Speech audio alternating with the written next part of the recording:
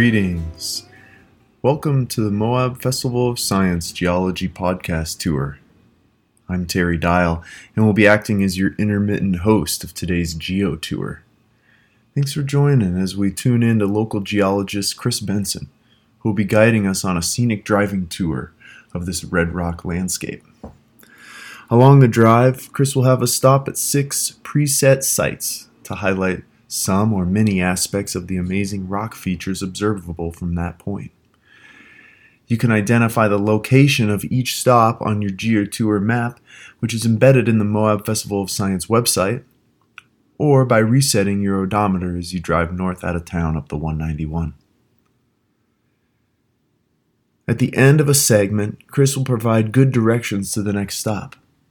We'll then go ahead and play about 30 seconds of tunes before launching back into the commentary for the following site. This way, when you hear the music, you have a comfortable amount of time to pause the recording and drive to the next stop.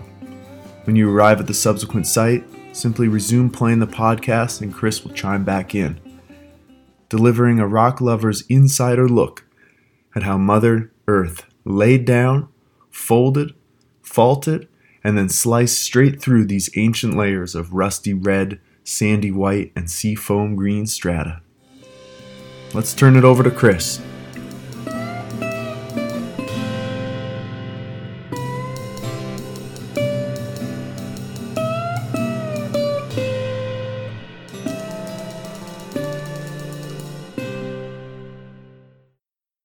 Thanks for tuning in to the Moab Festival of Science Virtual Geology Tour.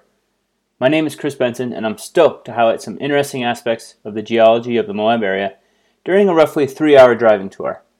Over the course of about 50 miles, most of which is on pavement, you will see almost every rock layer in the Moab area, geological points of interest, and maybe a new or refined appreciation for the world-class geology Moab has to offer.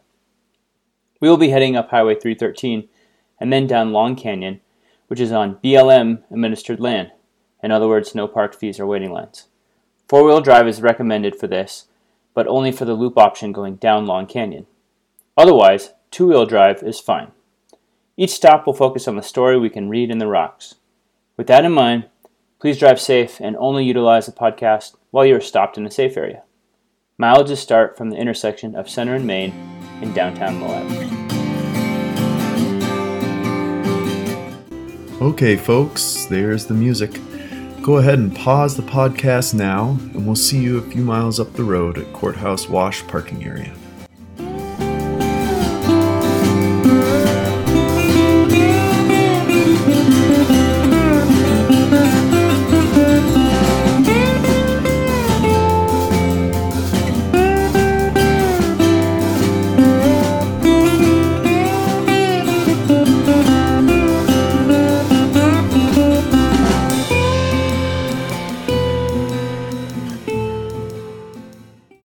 Stop 1, Courthouse Wash parking area and Highway 191, mile 3.2.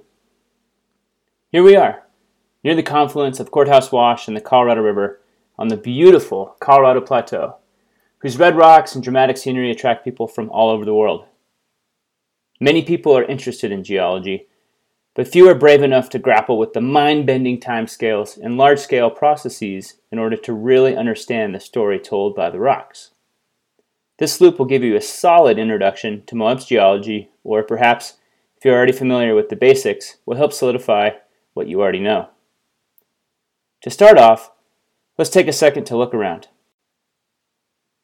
You probably noticed the large rock walls of orange-red sandstone, perhaps the distant gray peaks of the Sierra La Sal. It's easy to get the sense that this landscape provides a deep, piercing view through time. But before I go any further, I wanted to say that each culture has its own way of looking at the world and explaining history. The talented artists who painted intricate images nearby in Courthouse Wash several thousand years ago had a worldview shaped by their experiences and their technology. Today, our understanding benefits from several generations of scientists and huge technological advances. And at its core, geology is largely the practice of combining observations and ideas to make inferences of events and processes that have occurred in Earth's past. In order to do so, geologists observe modern phenomena, for instance, ripples that form on tidal flats, or maybe crossbeds and sand on a river beach. These modern sedimentary structures are analogous to ripple marks and crossbeds we can observe in the rock record. These observations help us understand what might have occurred in Earth's past. Sedimentary rocks are particularly interesting because they record the environment in which they were deposited in. The Moab area displays an array of rock layers that tell an interesting story that continues today. To start off, let's take a step back and remember that the Earth is 4.6 billion, yes, billion with a B, years old. We don't know much about early Earth, except that it was molten, lacked an atmosphere, and generally wasn't a great place to be. Sort of like Moab in July. Just kidding. Let's fast forward to about 1 billion, or if you prefer, 1,000 million years ago. If you have ever been to the Grand Canyon, you might remember learning that there are some very old rocks in the bottom of that big ditch. These rocks are known as the Grand Canyon Supergroup and tell of shallow seas and even volcanoes, and are probably some of the oldest sedimentary rocks on the entire Colorado Plateau. While this name sounds like an 80s cover band from Flagstaff, the Grand Canyon Supergroup actually gives a rare insight into Earth's history 1 billion years ago. In comparison, rocks exposed in the Moab area are much younger and are around 300 million years old. We are not exactly sure which rock layers are buried deep beneath the Moab area, but it's probably reasonable to envision many of the familiar rock layers of the Grand Canyon buried thousands of feet below. So, in a way, with some overlap, where the Grand Canyon sort of stops, the Moab geologic record begins. Near Moab, the oldest sedimentary rocks are called the Paradox Formation and were deposited about 320 million years ago, MYA, during what we call the Pennsylvanian period. It is a little difficult to see the Paradox Formation in this area, but we will see more of it later in the tour. You might be able to spot some exposures in the low hills to the south, near where the Colorado River begins to cut through what's known as the Portal. There are also some outcrops along Highway 191 near the north end of Moab. Be sure to look for these the next time you are there, and try to avoid building your house or maybe a giant hotel on these rocks. I'll tell you why now.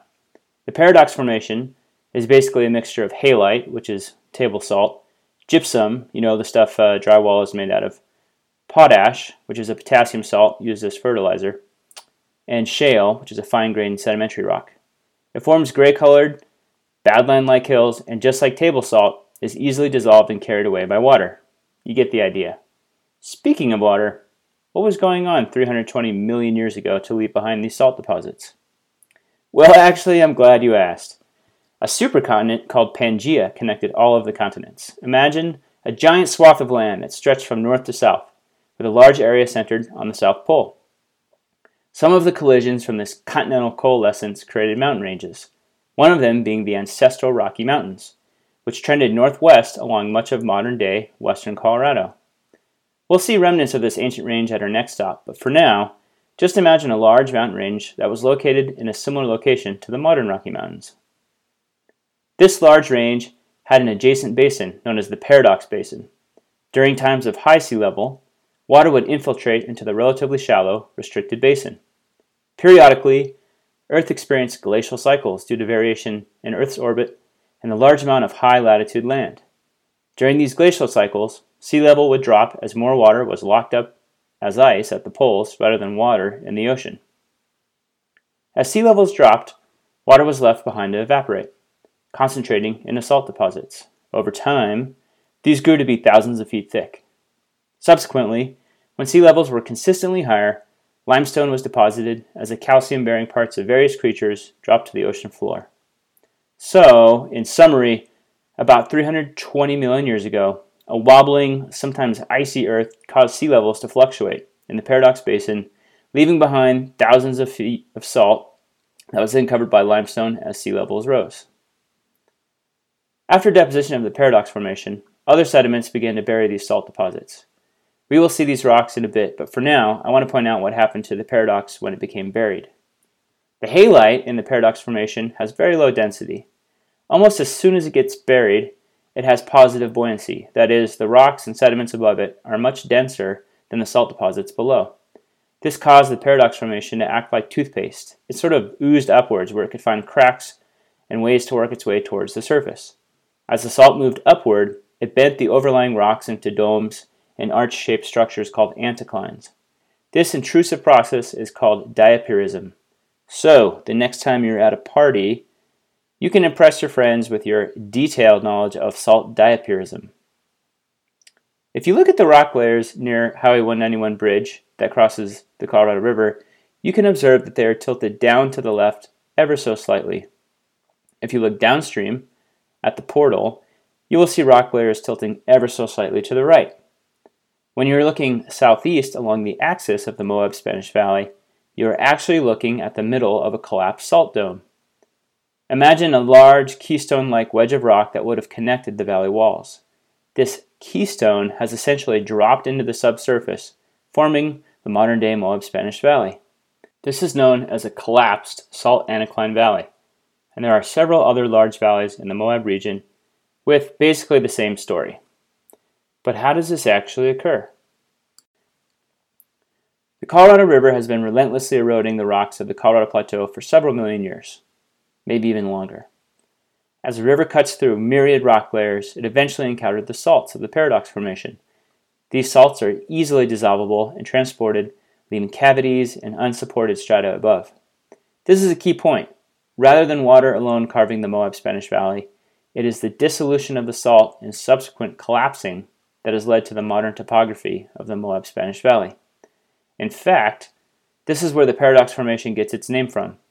Early explorers recognized this strange topographic phenomena and named a similar valley over in Colorado the Paradox Valley, because the Dolores River paradoxically crosses a large valley and seems to have little to do with the carving of it. As I mentioned, after the Paradox Formation was deposited, a large package of red rocks was in place during the Permian and Triassic periods, that is, for about the next 100 million years or so. You can see these red rocks along the base and flanks of the Moab Spanish Valley, and we will discuss these slope-forming red-colored rocks in more detail. But for now, let's concentrate on the uppermost slopes. These slopes consist of roughly 225 million-year-old Triassic Chinle Formation. The Chinle is well known for its abundance of petrified wood and is a very important rock layer on the Colorado Plateau, because it is one of two main formations in which the majority of uranium occurs. This naturally occurring element is concentrated in some portions of the Chinle, typically in a sandstone near the base of the formation. If you look to the west, you will see a large area of tailings. These are what remains of the Moab Mill. This mill processed uranium ore from the surrounding region from the 1950s until 1984 when it closed.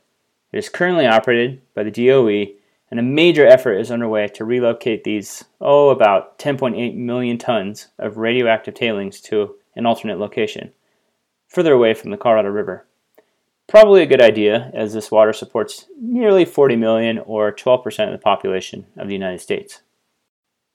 For our next stop, we will drive north up Highway 191 for about 8 miles, and then turn left on Highway 313.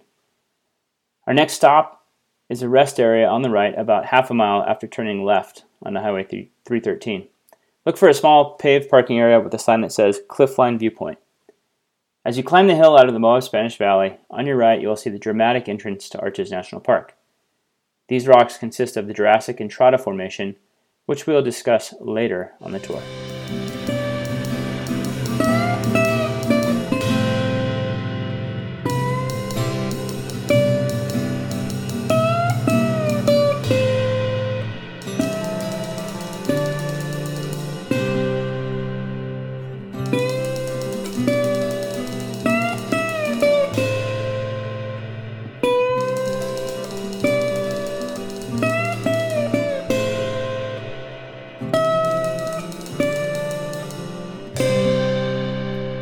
Stop 2, Highway 313 at Cliffline Viewpoint, mile 11.7.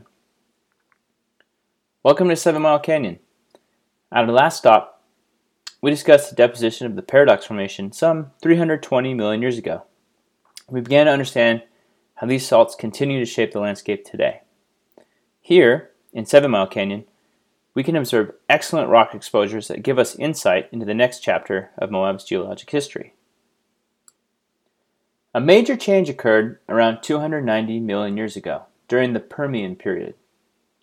Instead of a marine setting, The Moab area transitioned into a dominantly terrestrial environment. In the battle between the mountains and the sea, the mountains began to win during the deposition of the striking red-brown cliff and slope forming Cutler Formation. You can see these rocks making up the lower slopes near the rest area. The Cutler Formation consists of sandstone, siltstone, and even conglomerate. The bulk of these rocks were deposited by rivers draining the ancestral Rockies to the east. Go ahead and look to the east. You can see the broad Uncompahgre Plateau. It's not too hard to imagine this modern topographic high as the core of the ancestral Rocky Mountains. You know, we have a saying in geology: stay high, keep moving, and look for joints. No, wait, that's not the right saying. Excuse me. It is that old faults never die. Structural features like mountain ranges tend to recur in the same places throughout Earth's history, which makes sense. Areas of broken or fractured rock continue to deform and accommodate the various stresses imposed by tectonic plates, etc. If you've ever floated through Westwater Canyon, or maybe driven through Uinta Canyon, you have seen the dark-colored metamorphic and igneous rocks that make up the core of the ancestral Rockies. Between these rivers draining the ancestral Rockies, there appears to have been dune fields. Excellent exposures of these aeolian or wind-deposited sandstones display what's known as cross-stratification. Look for these in the orange cliff bands near the base of the slope. Cross-stratification looks like diagonal striations that parallel each other. These record the lee face of a dune, and geologists can actually use these to estimate the direction of the wind. In this case, the majority of the crossbedding indicates predominant winds from the northwest. Above the Cutler, you might notice many areas consist of steep slopes and cliff bands that vary between yellow, orange, reddish-brown in color, maybe even a little green in there. These rocks extend all the way to the base of the vertical orange-colored sandstone. These slopes consist of the roughly 250 million-year-old Moenkopi and Chinle formations. The Moenkopi and Chinle consist predominantly of siltstones, shales, and sandstones. In a nutshell, the Moenkopi records a tidal environment with expansive mudflats that covered the river and dune deposits of the Cutler Formation as the sea encroached from the northwest during a relatively quiescent time. Subsequently, the Chinle was deposited by large, northwest-flowing river systems with abundant, large lakes. During Chinle time, a chain of mountains and volcanoes, not unlike the modern-day Andes, was located to the west and southwest. Volcanic ash was deposited in lakes of the Chinle, and over time, this ash has been chemically altered and leads to some of the beautiful coloration we can observe today. The large sandstone cliff above the Chinle is composed of the 205 million-year-old Jurassic Wingate Sandstone, and the sharp contact between the rock layers suggests a major period of erosion. In stratigraphy, these are called unconformities, and can span from thousands of years to millions of years. In particular, this is referred to as the J0 unconformity and represents a regional erosion event that may have lasted around 7 to 10 million years. After this erosion event, the Wingate was deposited in a large dune field, as evidenced by its wide range, its uniform grain size, its high percentage of sand, and large-scale crossbedding. You might be wondering what would cause such a transition, that is, from lazy rivers to a hyper-arid desert. As you might imagine, it represents a major change in the Earth's paleoenvironment. The transition from the relatively humid Triassic period to the hyper-arid environment of the early Jurassic could be related to the Triassic-Jurassic extinction event. This event is one of many mass extinction events that have profoundly altered life on Earth. For example, it is estimated that 76% of all marine and terrestrial species disappeared. The mechanism for these changes is up for debate, but one idea contends that the development of a large volcanic province associated with the breakup of Pangaea was responsible for generating an immense amount of CO2, leading to greenhouse warming and ocean acidification. You know the rest.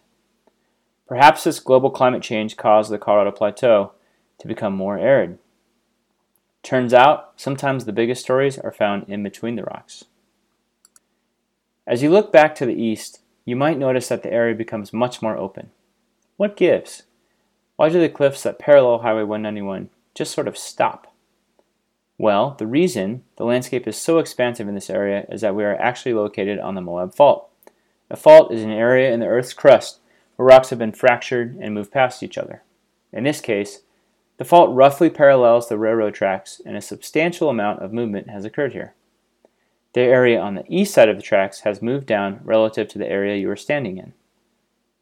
In fact, there is probably close to 3,000 feet of throw across the Moab Fault in this location. To give you a better idea of what I'm talking about, look at the top of the sandstone cliffs you can see to the south. This mesa is capped by the Kayenta Formation. The same rock layer is roughly 1,300 feet below the surface, just to the east of the railroad tracks across the Moab Fault.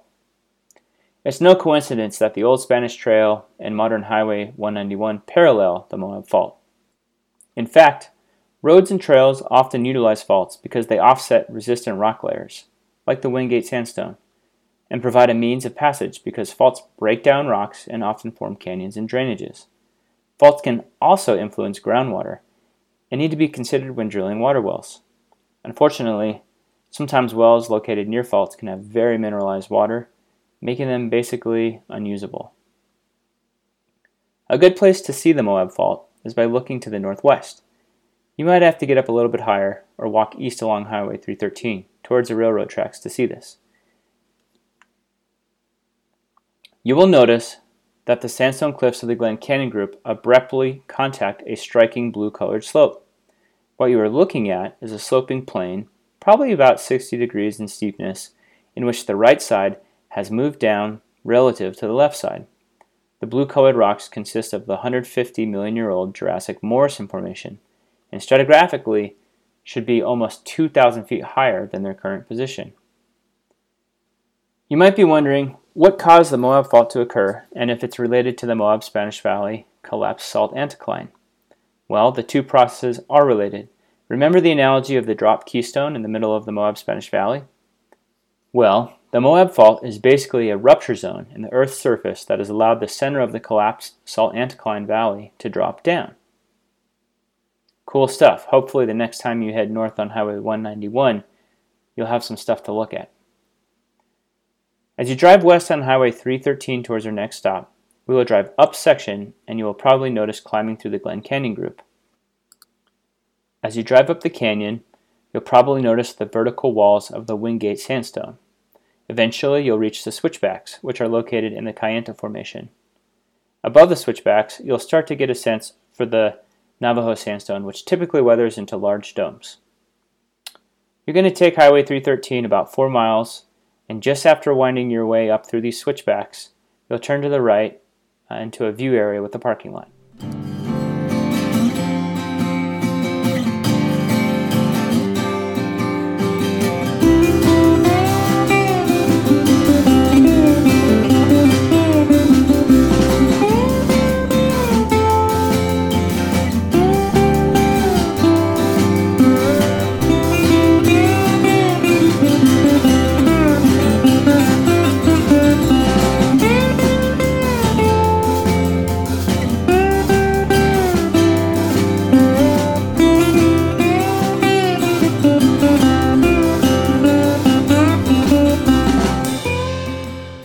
Stop 3. View area above the switchbacks of Highway 313, mile 15.5. Take a short walk to the north to get a view of 7 Mile Canyon. We drove up through the sandstones of the Glen Canyon Group, and by the way, a geologic group is just a collection of geologic formations. The Glen Canyon Group is Jurassic in age, or about 200 million years old. The Glen Canyon Group consists almost entirely of sandstone and has 3 formations from bottom to top: the Wingate, the Kayenta, and the Navajo Sandstone. We saw the Wingate at our last stop. It tends to form very steep cliffs and is a favorite of rock climbers. The Kayenta Formation tends to be much more ledgy and often forms slopes or benches. This is really handy to know if you ever find yourself route finding in the canyon country. You can actually see that the switchbacks of Highway 313 are located in the Kayenta. You can notice that instead of the thick layers of cross-bedded sandstone, The Kayenta has abundant, relatively thin, often lens-shaped sandstones, with occasional red shale beds in between. The Kayenta is thought to represent a wetter period in which northwest-flowing rivers sort of rework the top of the Wingate Sands.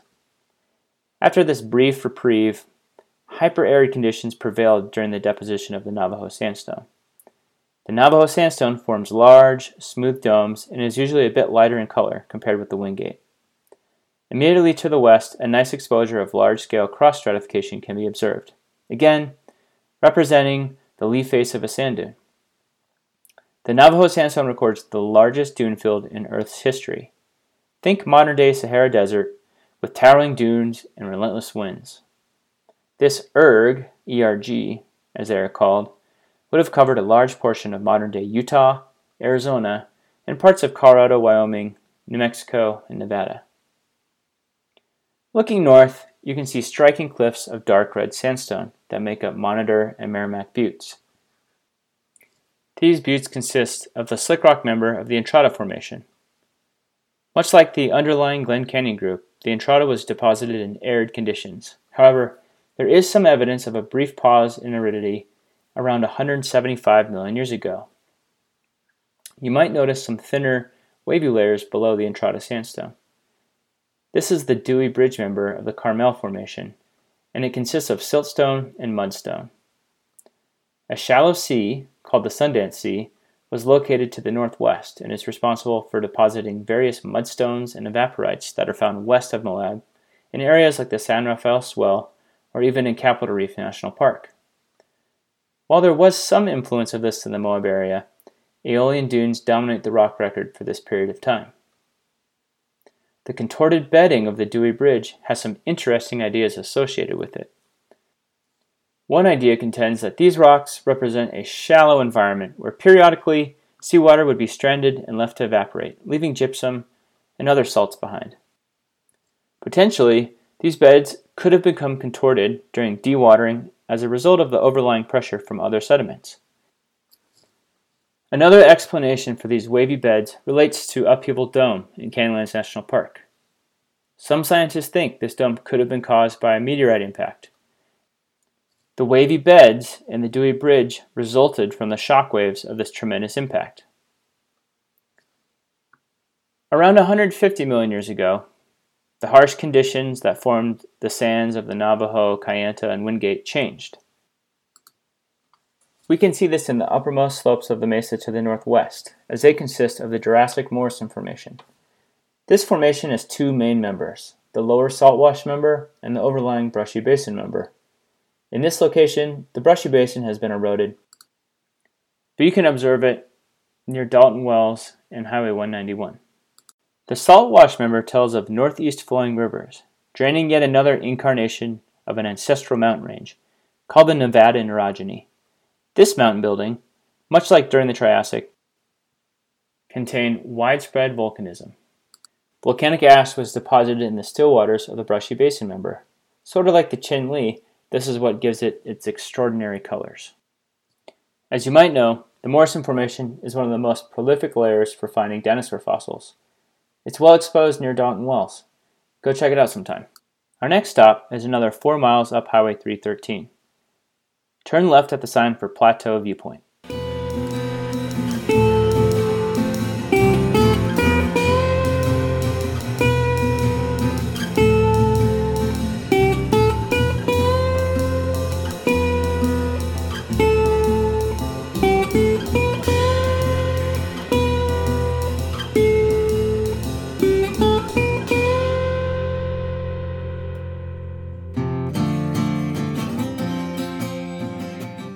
Stop 4. Intersection of Highway 313 and BLM 137 at Plateau Viewpoint. Mile 19.4. Welcome to Plateau Viewpoint. Rocks that are younger than the Entrada and Morrison formations are somewhat hard to see from this vantage, but you might be able to envision the vast yellow-brown badlands adjacent to Interstate 70. These badlands are formed by the Cretaceous Mancos Shale, a 2,000-foot deposit of shale that records the last time the Moab area was inundated by an ocean. You can see a portion of the Mancos Shale in the lower reaches of the Book Cliffs to the north.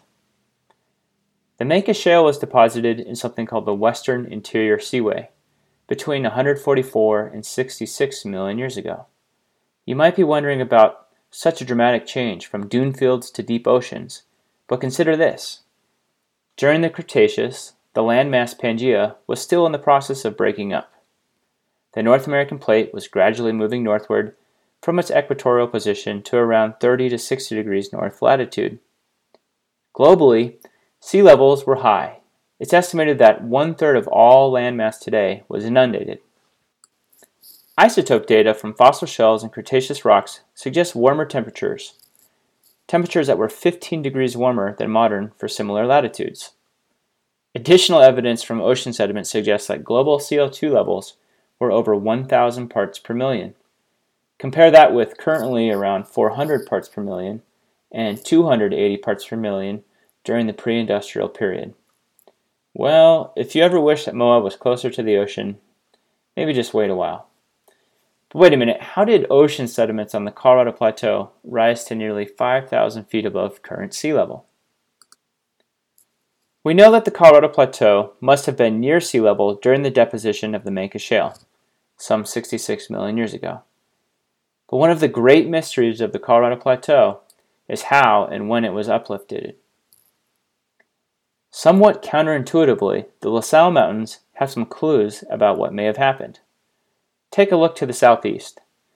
The La Salles reach elevations of almost 13,000 feet and consist of a very different type of rock than we've been discussing so far. In fact, many mountain ranges of the Colorado Plateau and western Colorado are the result of an intense period of magmatism that occurred between 40 and 30 million years ago. This produced igneous rocks like diorite and basalt. The La Salles contain diorite. Think of a darker flavor of granite, in what is referred to as a laccolith. Imagine molten magma rising from the Earth's mantle, slowly flowing upwards into a variety of host rocks by pushing, squeezing, and sometimes bending and breaking the overlying strata. Laccoliths are sort of like the plumbing of a volcano, and they contain rocks that never quite made it to the Earth's surface.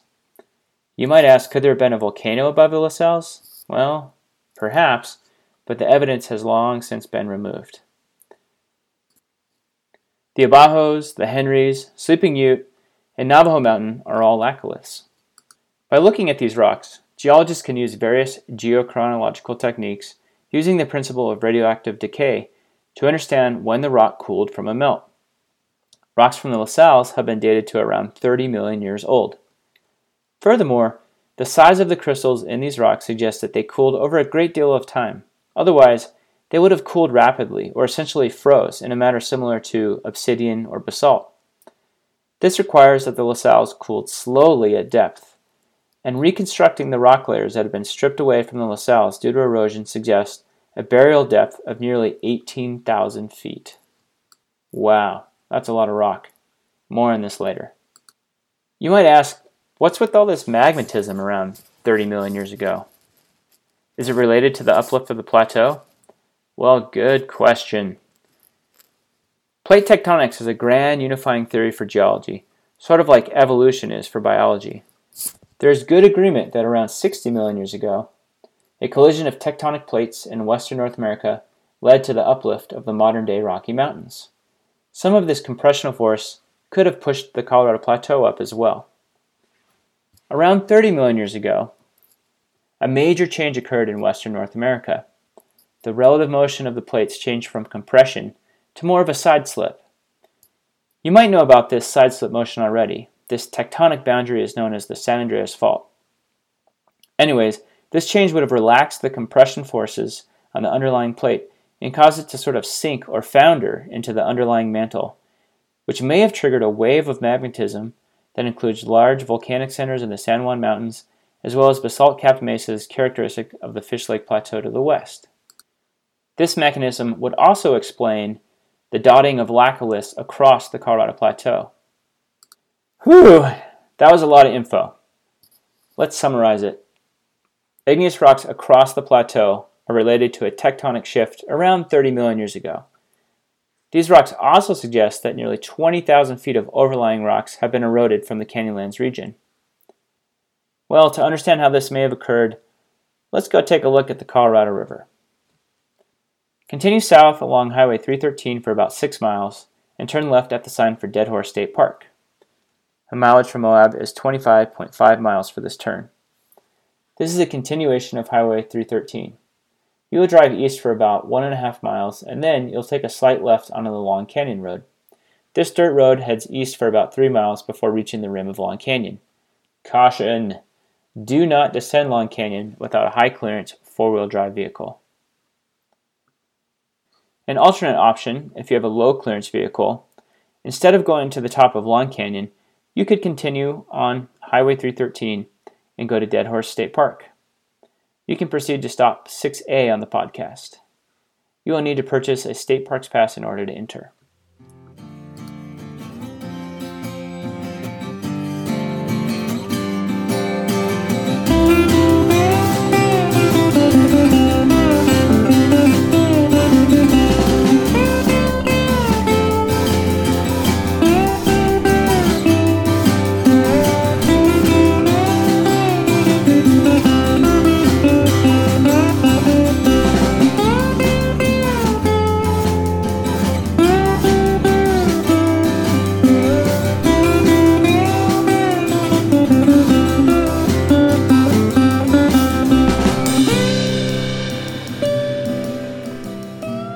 Stop 5, top of Long Canyon, mile 30.3. Find a spot to pull over before the road starts to descend into Long Canyon via the switchbacks. Take a short walk east towards the rim, taking care to use durable rock and avoid sensitive soils. The large chocolate cliffs below are, of course, the Wingate Sandstone. You are standing on the Kayenta Formation, which often forms a durable caprock over the Wingate. Looking down Long Canyon, you can also see nice exposures of the Chinle, Moenkopi, and even a bit of the Cutler Formation in the lowest portions of the canyon. You are probably noticing the striking fins in the behind the rocks area immediately to the east. These fins consist primarily of the Navajo sandstone and are a common feature on the flanks of the Moab Spanish Valley collapsed salt anticline. If you look closely, you will notice that rock layers in Long Canyon dip towards the Colorado River. In fact, if you were to measure the steepness of this dip, it'd be around 6 or 7 degrees.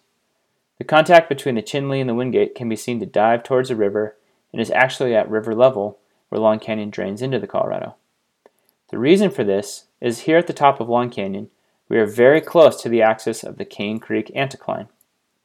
Remember, anticlines are structural features in the Earth's crust where once flat-lying rock layers have been deformed into a dome or an arch with two opposing planes, and are tilted away from each other. Just sort of imagine the curve of an arch, if that helps. You can also observe that the rock layers appear to rise back up again over towards the Moab Spanish Valley. This is the southwest flank of the Moab Spanish Valley collapsed salt anticline. Between two anticlines, there is usually a syncline. A syncline is shaped like a U. In this case, it is called the King's Bottom syncline. These structural features are important for several reasons. Anticlines have long been recognized as places where natural resources accumulate. Perhaps you noticed some of the well pads and drilling equipment as you drove along the mesa top. These wells are pumping oil and natural gas from the Paradox Formation we discussed earlier. In addition to salt deposits, the Paradox Formation contains organic-rich shale layers that are an important hydrocarbon resource. In fact, one well in the Big Flat area near Dead Horse Point was the #1 producing domestic well in 2012. While much controversy and uncertainty exist for the future of Moab's economy, natural resources and recreational opportunities have been heavily influenced by the area's unique geology. Caution! Driving below the rim requires four-wheel drive and can be quite rough. Avoid driving down this road if it is wet or rained in the last few days. Be sure to take a look at the upper portion of the switchback going down into Long Canyon to check the condition of the road or for any uphill traffic before continuing down. There are some exposed spots and tight switchbacks, no trailers. If you're in a two-wheel drive vehicle, you can backtrack to 313 and check out Dead Horse Point for a final stop. As you make your way down Long Canyon Road, you'll get to see up close and personal some of the sedimentary structures contained in the different rock units we've been discussing today. Once you reach the river road, turn right and go about 1.8 miles. Find a place to pull over across from the potash plant.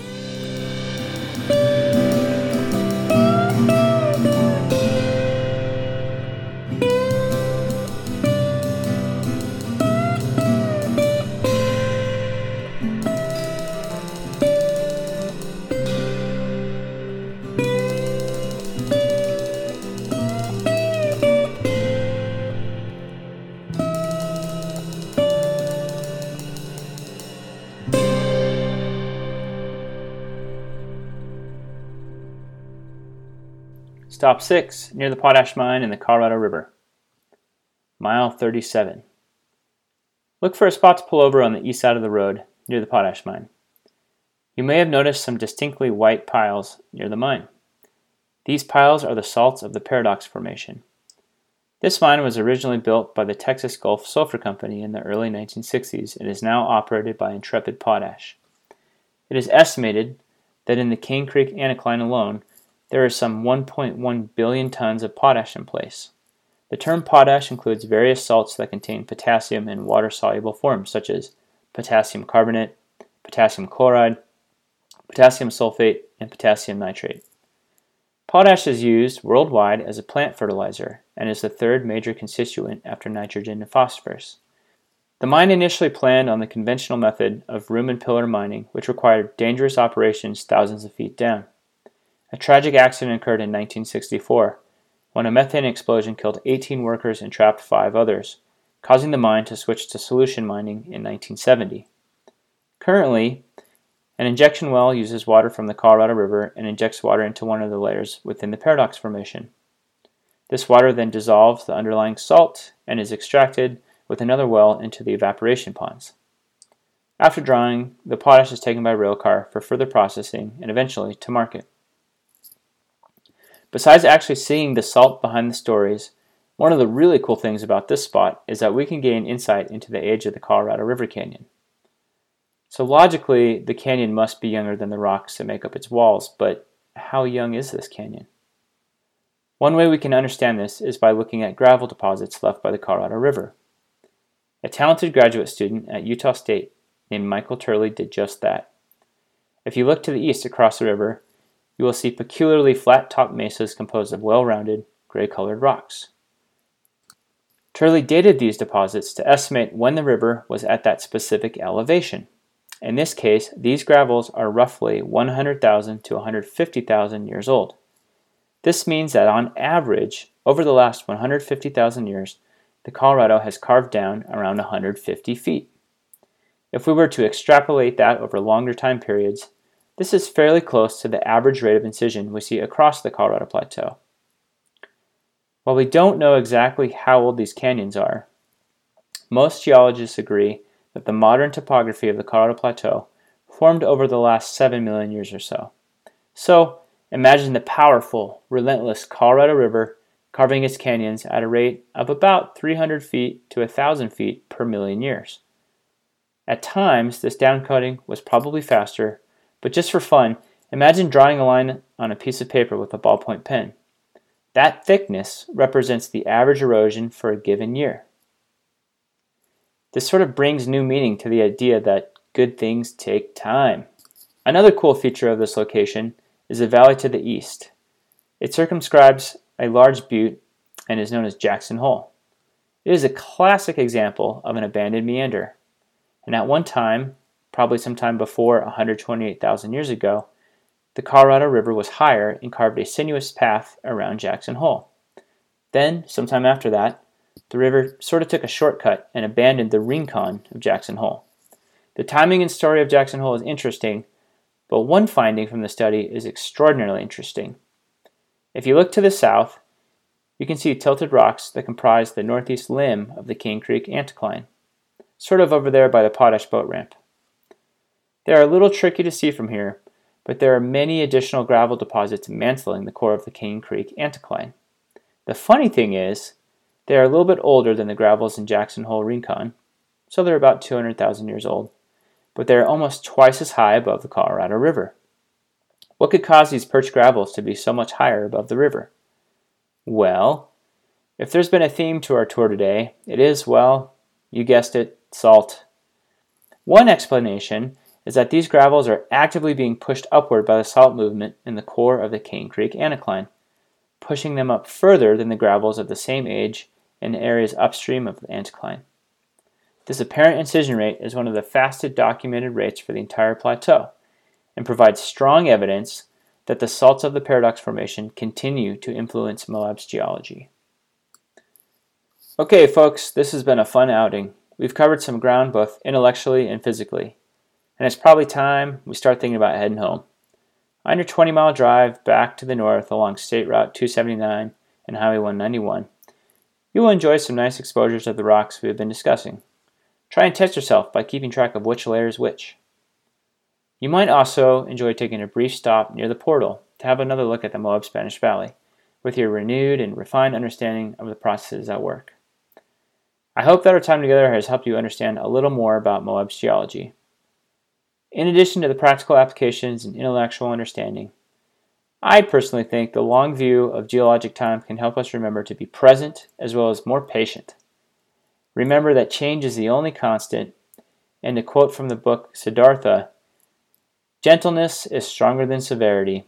Water is stronger than rock. Love is stronger than force." Thanks for tuning in.